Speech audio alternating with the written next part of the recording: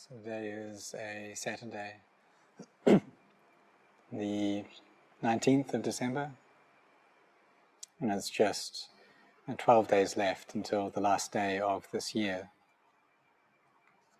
And today, here in the monastery, we had 4 monks who just ordained as bhikkhus. So they had this faith and the intention to take ordination.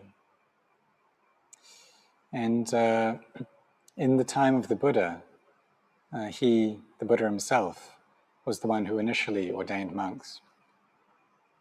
And he would do this initially through a very simple means. He would say, come here, bhikkhu, and live this holy life for the end of suffering. But as Buddhism started to spread throughout the Indian subcontinent, then there were more of the Buddha's senior disciples who got students themselves who wanted to ordain. And it became very difficult for them to take all of these young men to the Buddha. So the Buddha gave his permission for these monks to give ordination themselves if they were over 10 years as a monk. And the method of doing this was through taking the refuges.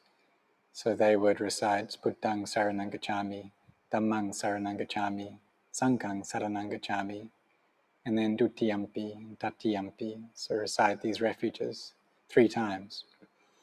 And just by doing this very easy method, they were monks. But after this, the Buddha laid down more procedures for ordination. And so there's the preceptor, the upajjhaya, and then there's also the chanting ajahns. And if there's an ordination that happens in a city where there are many monks, then they need at least 20 monks present for the ordination for it to be valid, or perhaps over 10. But if they're in the countryside or in a place where monks are very hard to come by, then the number reduces. And all they need is enough for an official Sangha transaction. So if all of these requirements are met, then the candidate will succeed in becoming a bhikkhu, and they'll get the robes given to them, which are the victory banner of the Arahants. So when someone's child comes to ordain, and then their parents bow to them, they humble themselves to their own child. And so this is the great goodness of this tradition, of this robe that they have. That normally it's the child that pays respects or humbles themselves to their parents, but after ordination, their parents bow.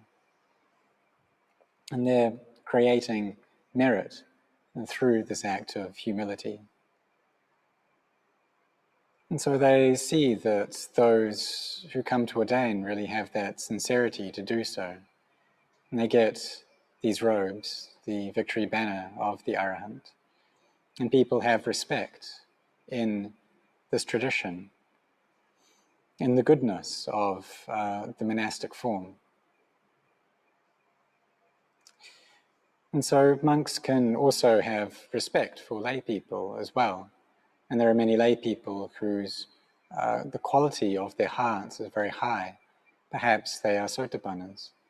So monks have respect for them within their hearts. And these different forms of monasticism or being a lay person, these are conventions. So when a monk ordains, then their preceptor gives them 5 practices to take up, or 5 meditation objects. And this is the objects of hair of the head, hair of the body, nails, teeth, and skin. And it's necessary for the preceptor to give them these 5 objects to train them in this during the ordination. And so all of us should do so, train ourselves following this until we are skilled at it, until we master this practice. And also when a monk ordains, they make a determination, or they utter words of truth, which is that they determine to ordain for the sake of Nibbana, for making Nibbana clear and evident. And how do they do that? Well, it's through sincerity, it's through effort. And our preceptor, he teaches us one means to do this. He gives us the weapons to fight against the defilements. So normally these defilements are contained within our hearts, within our minds. Really both of these words, the heart and the mind, they refer to the knowing element, that which is aware and receives impressions. So the original nature of the mind is that of purity and cleanliness. It's just that with the frequency that these kilesas arise, that the heart then seems dirty. And every time there is sense contact, then this leads on to clinging. And this happens very often, every time we see something, every time we hear something. So every time there's any sort of sense contact, or whether we cognize a thought in our minds, and this is the arising of this phassa. And then from that there comes vedana, feeling, and then craving and attachment, and then a sense of self arises.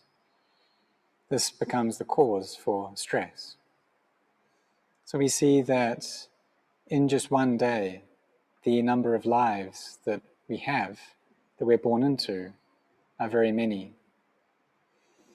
And if we don't have much control over ourselves, then it's possible to fall into hell over and over again, to become a hungry ghost, or a hell being, or an animal.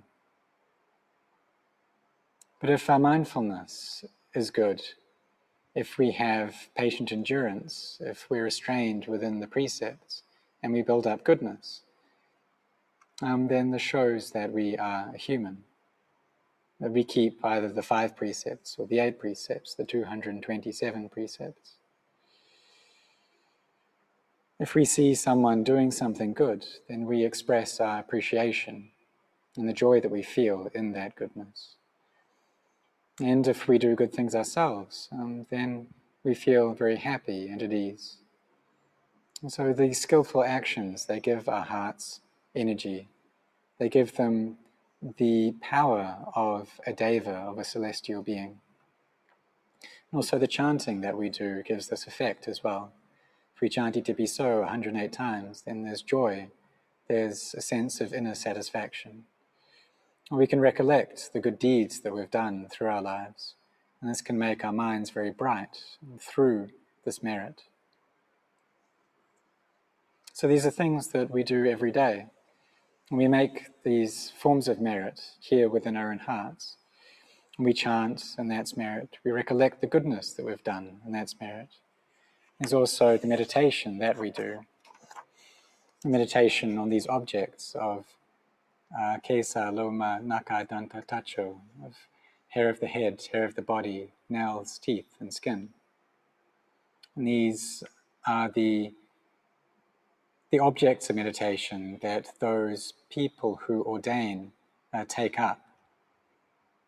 Those who are renunciants, who have taken up this practice of nekkhamma. And so how does nekkhamma, renunciation, differ from other virtues that we can be developing? How is it different from letting go?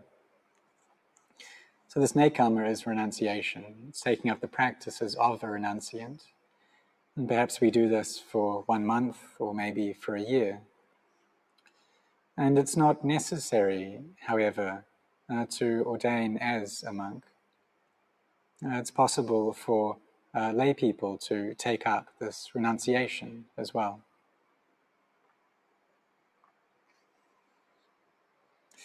So when people do ordain, then they get the robes. They also shave their hair. Here in Thailand, the monks shave their eyebrows as well. But in other countries, such as Burma or Sri Lanka, they don't. But however, shaving our eyebrows, it's not wrong, it's not incorrect. In India, when someone dies, then they shave their head, but they leave just a small amount of hair left, because shaving the whole head indicates the status of renunciant. You see that sitting by the Ganges River, there are barbers there who can very, very quickly shave people's heads because of all the corpses they have to go through. So the reason that we take up this renunciation is for the sake of letting go. And are we able to do this? Are we able to put things down? And for both monks and lay people, it's natural that ever since we were born, we have attached to many, many things, and especially this body. And we see it as being ours, as being us. We have all of these skewed and incorrect perceptions with regards to it. And our views just aren't straight. And so we know people who are like this. We know people with skewed perceptions, and they're who we call insane. But if our minds do have these skewed perceptions, well, a form of this is seeing the body, which is really something that's inconstant, but understanding that it's constant. Seeing these bodies which are full of pain as being a source of happiness. Seeing the body that doesn't have a true self as having a true self. That this body, it's not something beautiful, but we perceive it as being beautiful. So how do we fix these? How do we bring these around to the correct perceptions or accurate perceptions? How do we flip them over into their opposites? Ever since we're born, we've been taught to see the body in this way. We understand it as being something that's permanent and constant, something beautiful, a source of pleasure, that there's a true abiding self within it. And we've had this feeling about our bodies ever since we were born. And perhaps someone tells us that really this thing, it's not self, but we just don't get that feeling. We can't understand what they're saying clearly. A monk may teach us about anatta, but we just don't get it. And that's because we're deluded. It's just like if someone tells us to go to the east, to go to the place where the sun,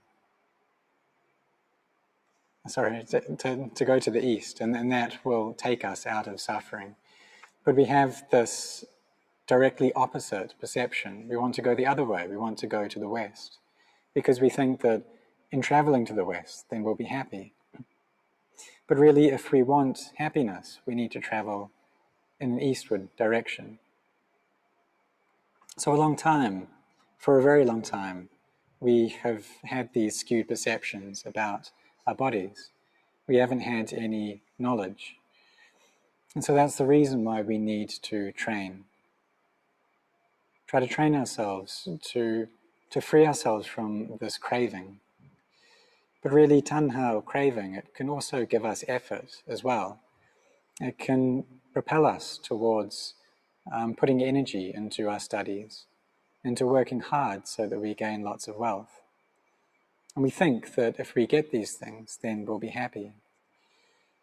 But we can see that there are some people who have gained great success in every worldly aspect. They've studied to a high level. They've succeeded in their careers.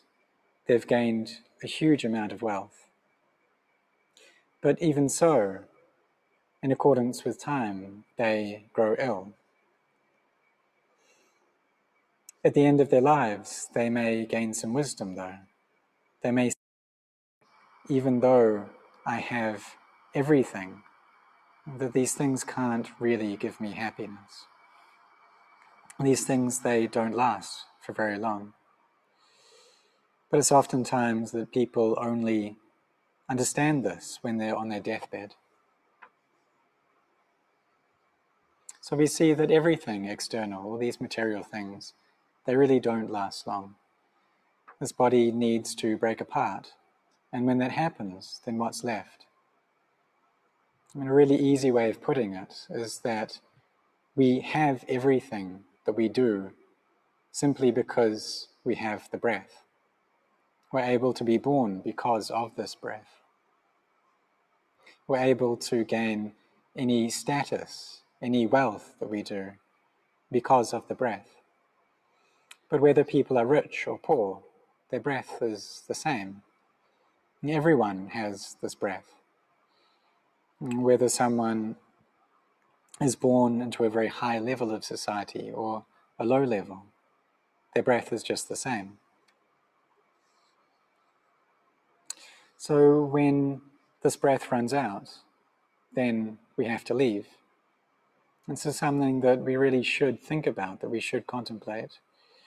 No matter how wealthy we are or poor we are, when the breath is finished, then everyone has to head off. We normally see people as being different, but in truth, we aren't different. So when we have wisdom, then we'll be able to see that these things are not self. It's just that we're normally not able to think in that way, because ignorance is constantly covering over our hearts. Even though these minds are a knowing element, we don't use them to contemplate. So we need to train them. We need to train our minds and train them to become new. Because the mind that has ignorance, that has craving and clinging, is an old mind. But what we want is a new one. We want a mind that has this inner nature of awakening within it, that has knowledge, that has wisdom, and that's what we call a new mind. So we gain this through understanding that this body is inconstant, that it's a source of pain, that it doesn't last long, that there's no true self within it. So for me, sitting here, giving this Dhamma talk, or for everyone who's sitting and listening, we're all just the same. But when the breath runs out, then we're not able to do these things. We have no capabilities in this world anymore. So that we're able to reach this age that we have, we're very lucky to have got to this point in our lives. So we use this opportunity to train ourselves to give rise to wisdom so that we're able to let go. So the Buddha taught us to gain wisdom. We need to contemplate into physicality and also into mentality as well. So both our own bodies and the bodies of others. And then into the Vedana, the feelings, the memories or perceptions, the thoughts, the sense consciousness that we have. To see all these things as anicca, dukkha, anatta, as inconstant, stressful, as not self. And these are the causes for wisdom to arise. So when we come to ordain, our preceptor gives us these 5 objects of hair of the head, hair of the body, nails, teeth, and skin. And it's our duty to contemplate into them. He tells us to do this on our ordination day. And so have we thought about this? Have we contemplated into our hair? What's it like? If we don't comb our hair, if we don't wash it at all, if we just let it be as it is for 7 days or 15 days, would we be able to put up with it? And could we take it? If just one strand of hair falls into some food, it loses all its value. Or if there's a drink that has a very high price, If we put one handful of our hair into it, it loses all of its value. It suddenly becomes something that's unclean, that's dirty and greasy. And we may wonder whether if we drink it, maybe we'll get ill. And this is our own hair, so we don't need to even talk about putting other people's hair into a drink. There's no way that we would consume that. And so this is contemplating into the nature of our hair. And then there's also nails. And so we've evolved a bit, and people are starting to paint their nails and decorate them. And we get the impression that there's something very beautiful and something nice. But really, they're just something hard. They're just this earth element. If we put them into some water or into a drink, then we'll feel disgusted by it. And when these nails are attached to our fingers, then we see them as being something beautiful. When we cut them off, then suddenly there's something disgusting. And then when we die, what will these nails be like then? How will people feel about them? Well, they won't be beautiful, would they?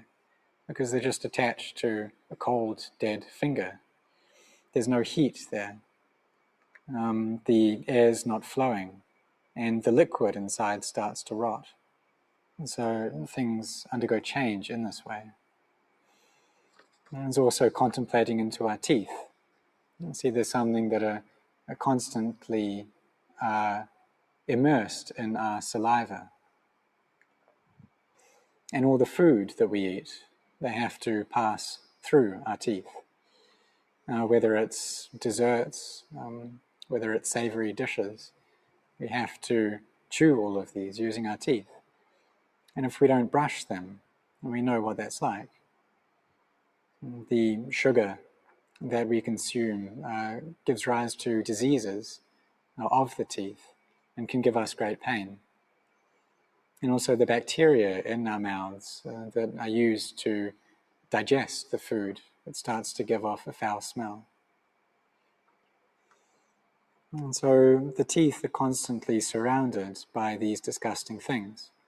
And so we need to brush them often. And then after a while we need to go to a dentist to try and fix them. So we see that they're not beautiful. And even though we may hear this, still some people get that impression that they are something attractive. And so the teachers, the great teachers, they tell us that really these teeth are just bones. They're white, just like our bones are. They're made of the same element as our bones. They're not attractive. It's something we should contemplate well. And then our skin. What does our skin cover and what's it like? We may wear very expensive clothes that we've washed very well, that we've ironed very neatly. But after just 1 or 2 days of being in contact with our skin, then we can't take these clothes any longer. We have to go and wash them because they're dirty. And especially if we sweat a lot, then they become dirty very quickly. And maybe we've washed our robes as monks, but as not long, they become something disgusting.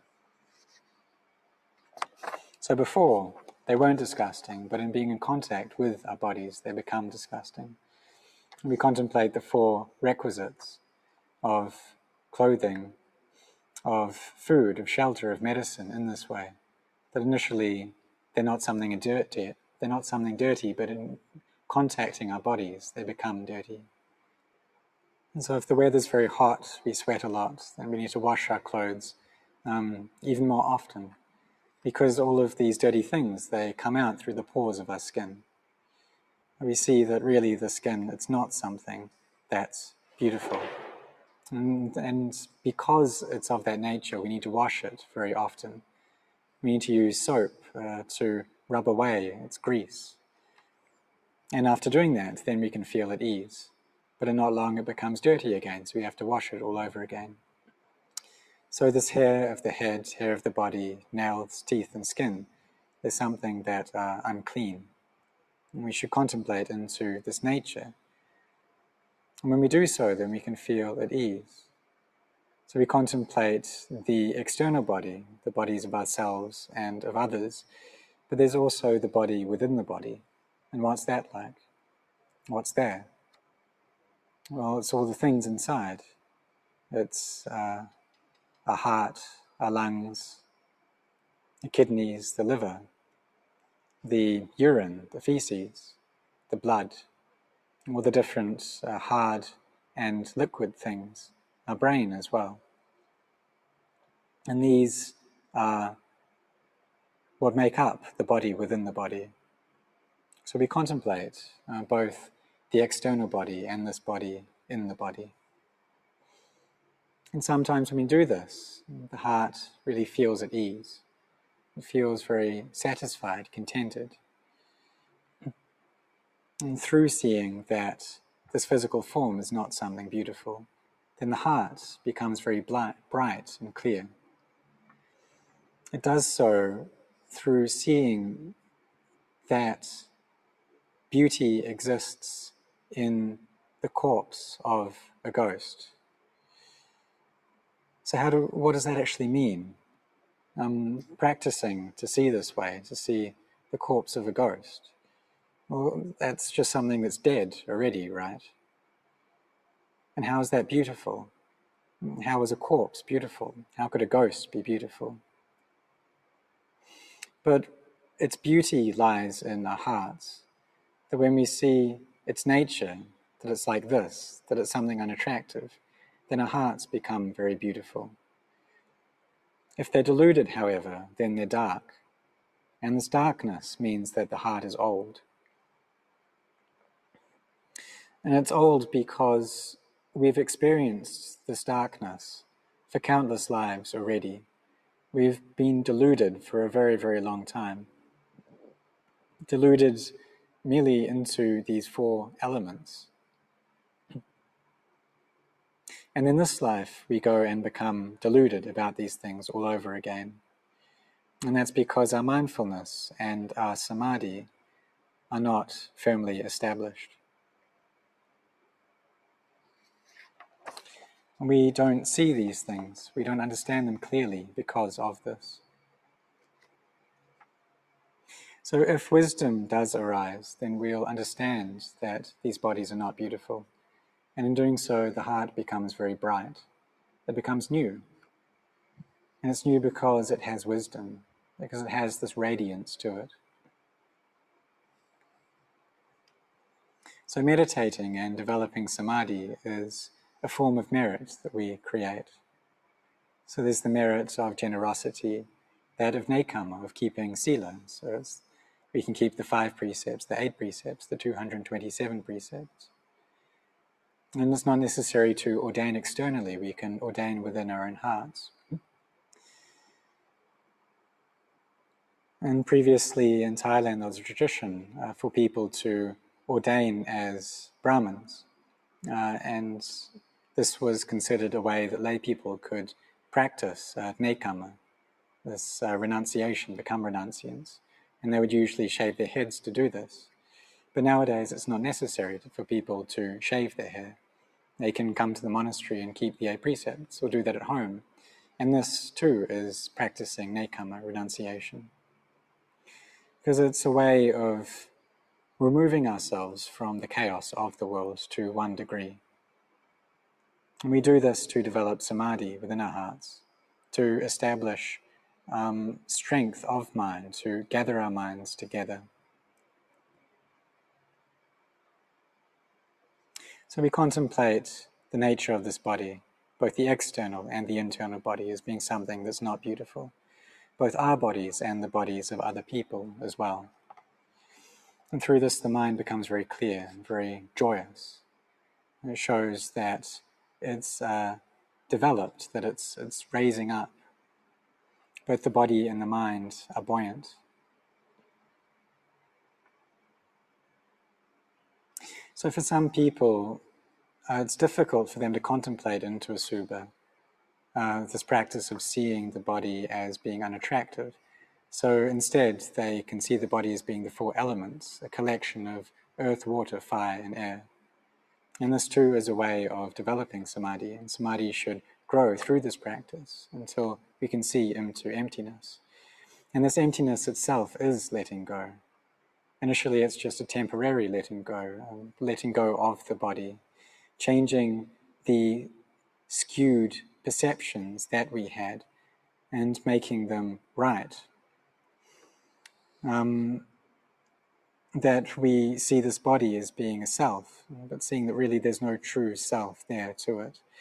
So changing our wrong views about this body, that it's something beautiful, that it's something constant, pleasurable, and it's ours, and seeing that really it's not that. And the heart becomes new, because knowledge and wisdom has arisen. However, if the heart is deluded, then it's just old all over again. So we train ourselves in this path of practice. And even though these kilesas are present in our hearts, we try not to follow them. And we listen and try to gain a sense of what's right and what's wrong, knowing about merit and demerit, trying to straighten out our views, understanding this path of practice. Understanding how to be generous, how to keep the precepts. Gaining a faith in the law of karma. Being humble, listening to the Dhamma, discussing the Dhamma, or if we have Dhamma within us, then sharing that with other people. And these are all skillful and meritorious actions. So when we have merit through these actions, then we can spread that with others. And this is a way of displaying the metta that we have, the kindness that we have for others, wishing for those who are suffering to be relieved of suffering. So we can see that it's important for us to develop goodness, because we don't get to keep the things that we gain in this world. It's necessary for all of us to die. And the things we have here, they don't last very long. They're just temporary things. And so we don't know when this is going to happen either. And today we may go to someone else's funeral, and maybe tomorrow other people will be coming to ours. So we should establish our mindfulness, we should contemplate, we should practice. And contemplate these 5 objects: hair of the head, hair of the body, nails, teeth, and skin. And can peel our skin off and see what's there underneath. And if we did that, then the blood would start flowing out, and there would be that stink, the stench that you get from raw meat, that you get from walking into a butcher's shop. And that's because of all the blood. And so for ourselves, if we peeled our skin off, then we would get that stench. And if other people peeled their skin off, then it would have the same disgusting smell. So this is the way, the path that we use to practice. And it's something that we can do, but it requires our effort. And if we don't put our effort in, then we're not going to experience samadhi, for instance. But this is the way that Luang Pu Cha trained himself and also taught for others. So we should practice this way. We should contemplate these things until we see clearly. And in doing this, then the heart becomes very peaceful, very still. We see into the nature of conventions, and the heart is liberated. And we have seen into the Dhamma. But what do we depend on to do this? What can we rely upon? Well, if we take 2 rocks and we strike them together, is there going to be any fire that appears? If those rocks are just sitting there and we look at them, do we see any fire within them? Well, we don't. It's only when we strike them together that a spark happens.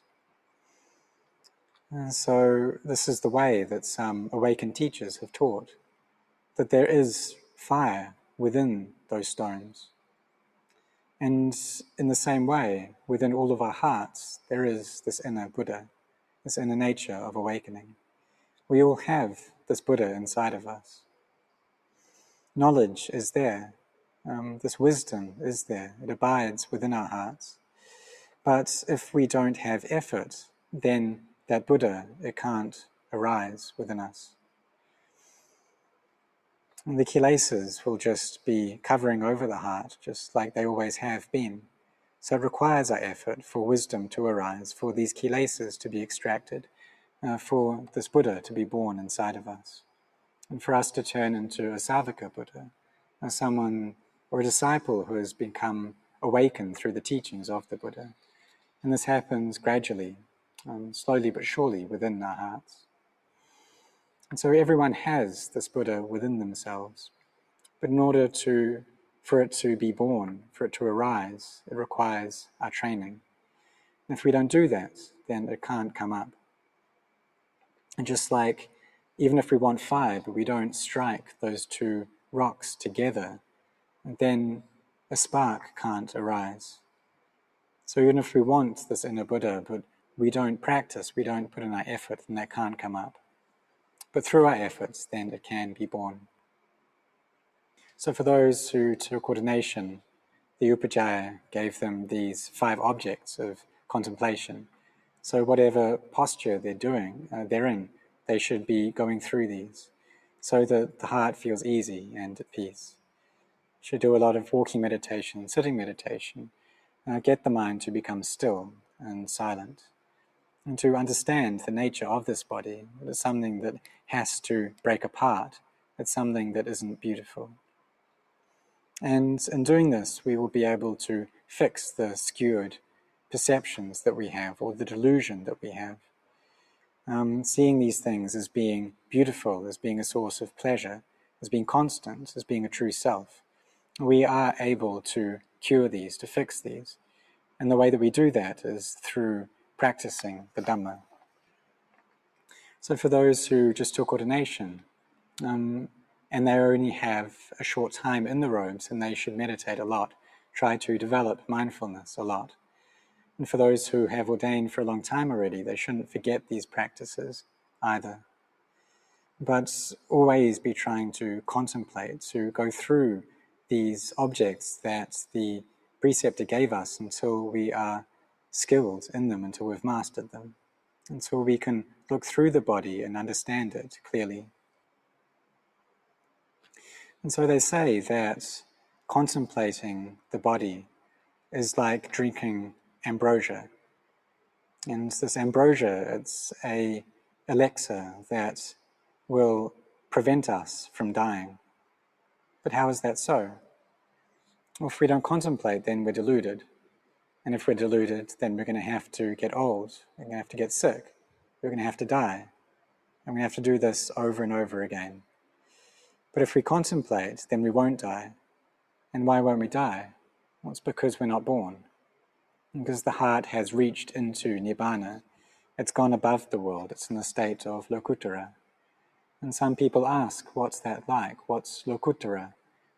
Being above the world or knowing the world, what's that like? And it's something that you can't tell or teach. All you can instruct or point to with words is the path of practice that will lead there, that will take people to seeing that state for themselves, that will move people from being putujanas, someone who's thick with defilements, into a good person, and then to a noble being. This path of practice that makes the heart new, that renews it constantly, and that changes it, that lifts it up to a higher level. So both, when we say this word heart and mind, really it's just this one thing. It's the knowing element. And this is what becomes the vessel for this inner nature of awakening to arise. And it arises through our efforts, that no one else can do it for us. The Buddha was just the one who taught the way, but we need to practice following his teachings in order for this inner nature of awakening to arise in our own hearts.